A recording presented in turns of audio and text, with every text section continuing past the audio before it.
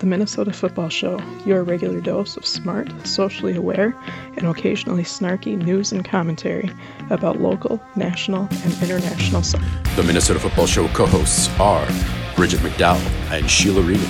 Produced and co-hosted by Rodrigo Sanchez Chavarria and Eric Silva Brenner. You can follow the Minnesota Football Show at MN Football Show on your social media platform of choice. Subscribe to and rate the Minnesota Football Show on iTunes.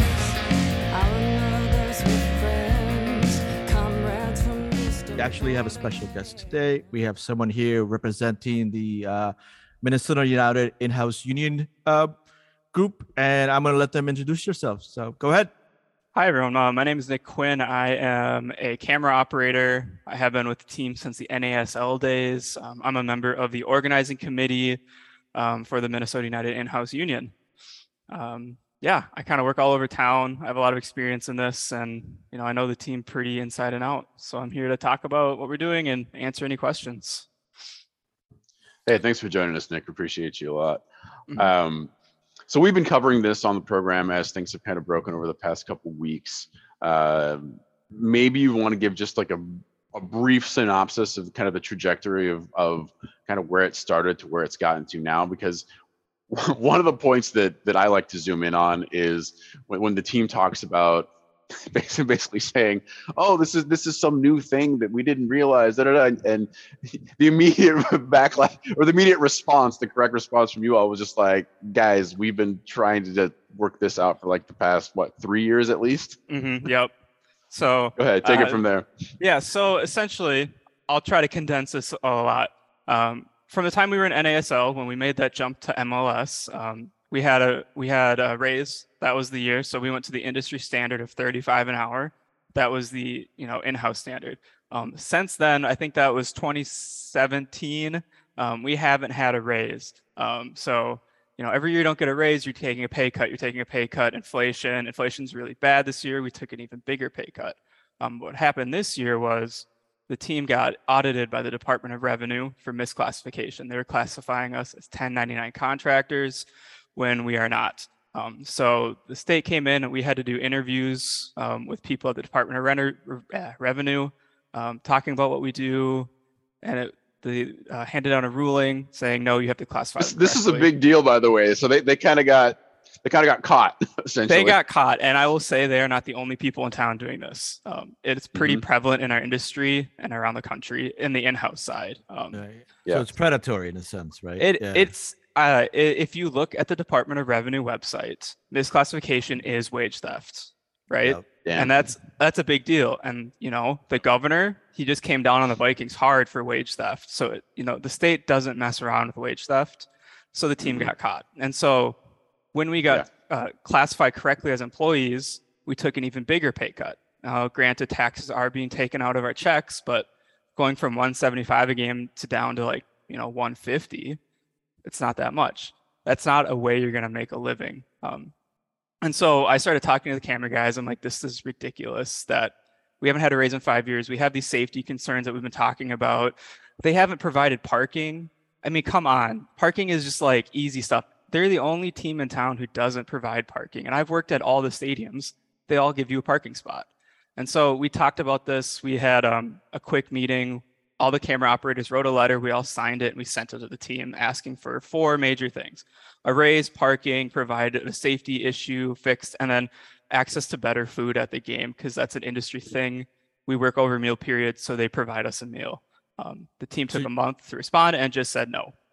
So they just give you meal tickets then? Yep. So at United, we get now it's up to 15. They give us a $15 meal voucher to go to the concession stands. And I'll tell you, after working at that stadium for this long, I am so sick of that food. It's not healthy. No, it's not healthy. I don't know what you can. Honestly, I don't know what you can get for $15 besides a really expensive beer. But I wish. Right? I mean, that's literally a single beer. Get. I mean, I have to plan when I go to the stadium with my son, but the cheapest thing we get is just popcorn and then bring our own water bottle. And that's literally all. Everything else is you don't think so. Mm-hmm. That's where my pleas for the for the Everton friendly to have empanada versus meat pies fell on deaf ears from the team. I mean, it would have been a great opportunity to market that, but since we have a lot of Argentinian players, it would have been great. But no one listens, no one watches us, no one really cares for what we have to say regarding food. But here you go. I would hate to be in that position to have a meal ticket and just that's horrible. The worst part is where we have our meetings in the press box. So before every game, we have a meeting going over our assignments, what we're doing, what halftime looks like, etc. Is the press food right next to where we meet. And that press food is outstanding. And so we see employees going to eat that in front of us. And then we get our meal ticket to go get a piece of pizza. That just, it rubs you the wrong way. Right. But yes. But at different venues that you've worked, that isn't you guys get access to different types of food, not just the. Yeah, so it varies depending on the venue. So Target Center, they give us vouchers, but they give it to us in court cash. So you can use that court cash on food. You can save it up and go buy a jersey. A lot of people do that. It's whatever you want to do. At Target Fields, you get to eat the press food. They give you the same thing. When I work TV at Target Field, it's the same food we eat. So, I mean, it's not the biggest deal. A lot of the guys were complaining about it, so we included it on the letter, but that's absolutely not the focus of what we're doing. Right. Nick, can I ask you a question about the parking? Do you guys have to bring in all your equipment too, or does some of it stay at the stadium? I'm just thinking in terms of, if you have to lug a huge camera between like the parking lot and where you need to go. Go ahead. So, when you work at an in-house crew, the team has all of the equipment there. So we have a storage room next to the press box that we put all of our equipment in. So we're not carrying anything in except our personal bags. And like my bag, I have a toolkit, like a standing mat. I have my own headset I wear, but that's kind of it. So we're not carrying things in. The parking issue it's really a safety issue and a convenience issue. We have most of our crew is pretty young, and it's 60-40 male female. And so we're having people walk out, we're leaving after the game's over, maybe half hour to an hour, so it's 9:30, 10 o'clock at night out into the neighborhood to try to get their car. It's a safety issue because all the crowds are gone. And then it's just, this one really irks me. The team has the 5 lots surrounding the stadium. They could do it if they want. Every time we brought it up, like, oh, we're working on it, and nothing's happened. Got it. Thanks. Yeah. Right. So you're making these, I would say, I think all of us would agree, reasonable demands. It's not like you're asking for the moon. You're not asking for a lot. And as we covered previously, Sherry Ballard puts out a letter with, let's just say, not the kindest or not the best tone, which you all extremely creatively annihilate. Just put every line on blast, and of course we put that all on our socials because it was just a spectacular way to just attack it and break it all down. That kind of brings us to the present. I don't know if you want to respond to that, but I mean, that must have sucked. I mean, talk about ruining your week. So, I've been organizing since February. And it's been constant. This is like another job for me. So I'm exhausted constantly right now. This letter sucked, man. And the worst part is we made it public and we thought people would understand, the context behind what she was saying, and nobody did. We were getting a lot of negative feedback on oh, it's reasonable. Oh, she's just saying they'll respect. And we're like, no. This is bullshit. This letter is awful. And so it was my idea I had the idea of grading it like a paper in high school, and I was going to put a big red F on the top, but we didn't go that way. But it had that energy though. It was great. And there was a lot of I put a lot of anger into this and worked things out. But the letter was really popular. Even people at the National of IATSE, we were working with a couple guys, in Chicago, New York, and they're advising us, and they're pretty conservative on what they do in organizing, and we're pretty aggressive in what we're doing, and they said they love that letter. And then if you look at the Trader Joe's union that's starting up right now, they took our idea and improved on it, and it's awesome. And I'm happy to see people calling out this corporate doublespeak for what it is. And Right. It's a good feeling.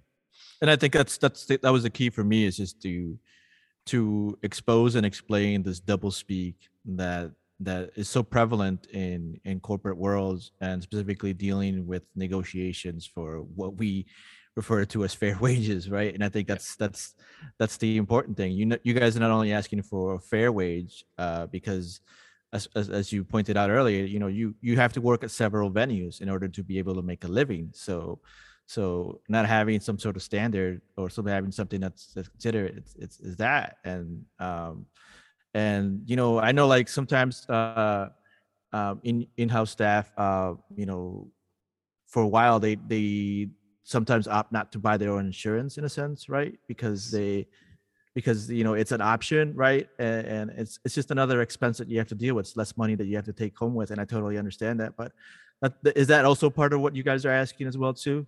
Yeah, so that's where the union comes in. Personally, I work on all sides of this industry. I work in-house, I work for the broadcast side, which is unionized, and then I work like non-union corporate events to put together an income. And so working with the union side, you see what you can get. They get healthcare contributions every 10 hours they work. It's something like $80 into an account to pay for their healthcare. They get pension contributions, and they get a 401k contribution. And when you're on the in-house side, you get your check. That's it. And when we were contractors, yes, as you said, legally we are supposed to have liability insurance. Nobody does, because we don't know that. Because again, we're all in our 20s. A lot of these kids are in college or just out of college. It's kind of like in-house is kind of like the minor leagues for the broadcast world. You get your practice and then you get poached up or move up. So what we're trying to do is make it standardized in the city or in our stadium, and then maybe it goes from there, maybe it doesn't. It depends to the people in the other stadiums, and it would be a good start to get healthcare and retirement. Right. Yeah. So just timeline wise, then it looks like there might be some kind of a negotiation happening, and then just to bring it up to where we are at present, you and all of us then find out quite publicly that the team has retained Littler Mendelsohn, which is this notorious reactionary, extremely right-wing union-busting law firm that have gone after Amazon and Starbucks, right? Mm-hmm. So we, the law firm's interesting. So as of now, we haven't had. I shouldn't say gone after. They represented those companies against the unions. Yeah, no, this law firm is the biggest union busters in the world. This is not some little law firm that's going to come in and advise them. We found this out ourselves by going on our NLRB page. They have a page on their website with, our election information, who's representing who. And we were just looking one day and we saw this new guy on there from Littler Mendelsohn, and we tried to figure out what the hell was going on. And because the team had told the supporters groups that they retained a lawyer, an outside firm, and we thought, oh, it's just a local firm to advise. And we found out it was them, and we're like, oh shit, like now we have to be ready for whatever's going to happen. So we're having meetings behind the scenes. We're calling our political allies that are helping us publicly and behind the scenes. There's a lot of stuff that the public isn't seeing. Direct calls to Sherry Ballard, to Bill McGuire, all behind the scenes by local politicians on our behalf. And that's been the most effective to force the team to stop doing these meetings and emails and everything like that. And so this law firm is just concerning. We're trying to see what they're going to do next and, react from there. Right. And they're not cheap either. Yeah, it's an expensive law firm. So I just don't understand. Yeah, go ahead. When we first announced our drive on Twitter, the first thing we said, we're with our community leaders, blah, blah, blah. When someone sent a comment saying, oh, some associate Littler Mendelsohn's about to buy a third boat. And we were like, we thought that was pretty funny. And now here we are. It's probably true. Yep. They're probably going to find a third boat and, find some big lake to do it at, like Minnetonka, right? Or something like that. Yeah. But so you mentioned getting some pressure from the political allies. What say, Joe supporter that doesn't have a lot of the political capital or even just capital. What can we as supporters and others do to show our solidarity and support with you all?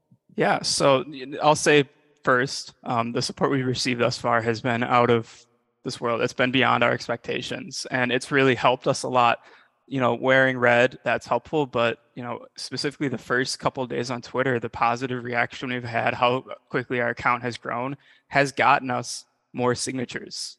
So we have a strong majority, and it's got even stronger since we went public due to the support we received from the fans. And so what fans can do going forward, wear red, that's helpful. That helps us see that we're being supported, helps the team see that we're being supported.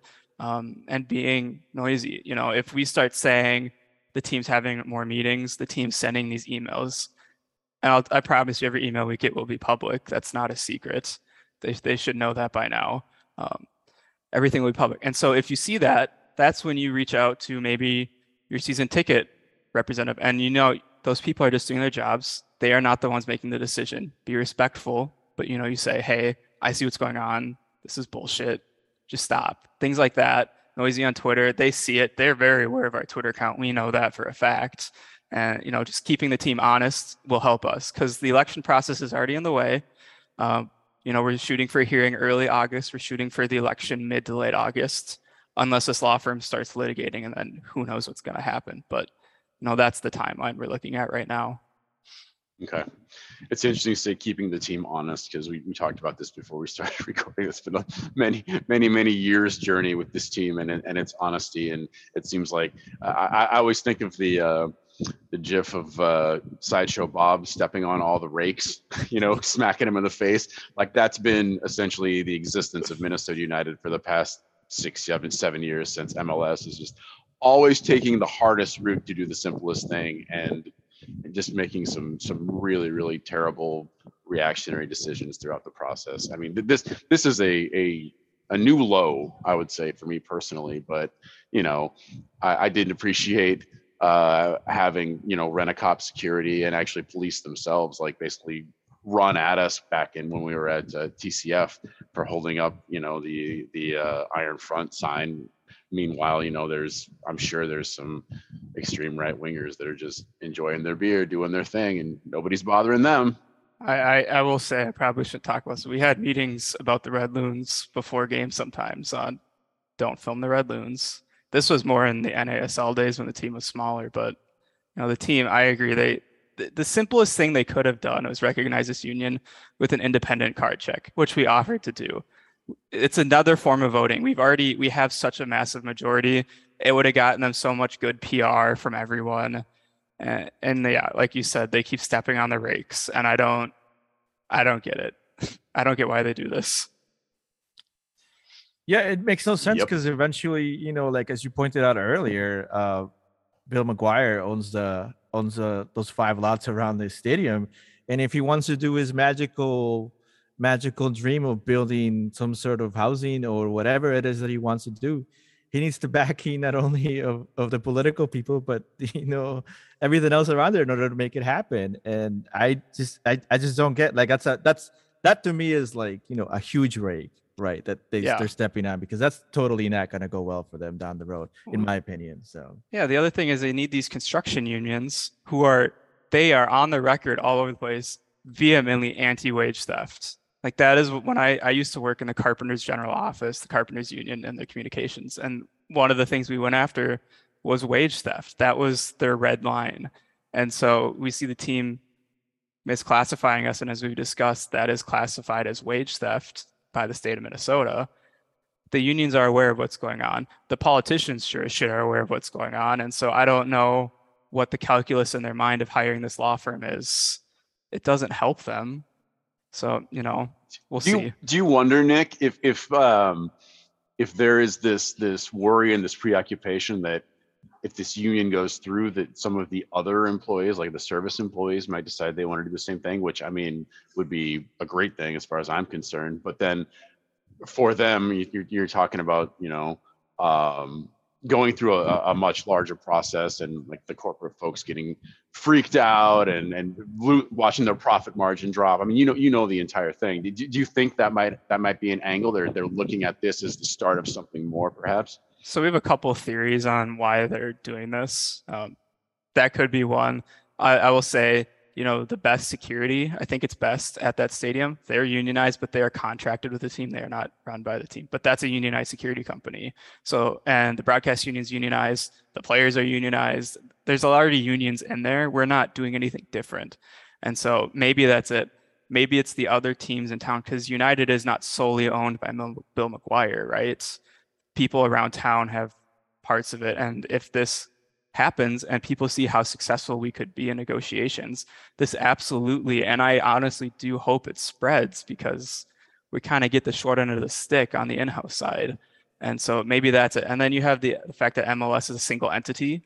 So maybe you have other teams around the league pressuring United to cut this shit off right now, kill it now, and so it doesn't spread. So, that those all could be reasons of why this is happening. I don't know. That's a good point too. I know that, but I tend to forget that. Yeah, a lot of it can come from as Zeller likes to call him, Dan Grabber. Okay. Yeah, good point. Yeah, Nick, where can people find more information? Where do you want people to send if you want information to look at it and support and whatnot? Yeah. So as many of you probably know, we're the most active on Twitter at MNUFC Union. We have a couple of things coming up on there. One of the things we're going to do is break down how our health plan works, because that's a huge misconception that we've seen.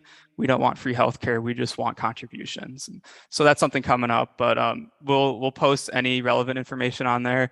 As everyone knows, we are very public with what the team's doing, and that's the best way you can keep up with what we're doing. We'll keep covering it as well, man. So whatever you got, send it our way, and then we'll work it in. Absolutely. All right, guys. Thanks for having me on. I really do appreciate it. And I appreciate everyone's support throughout this whole thing and going forward. Thank you for making time. Solidarity to you and everybody else in the union. Stay strong. Thank you.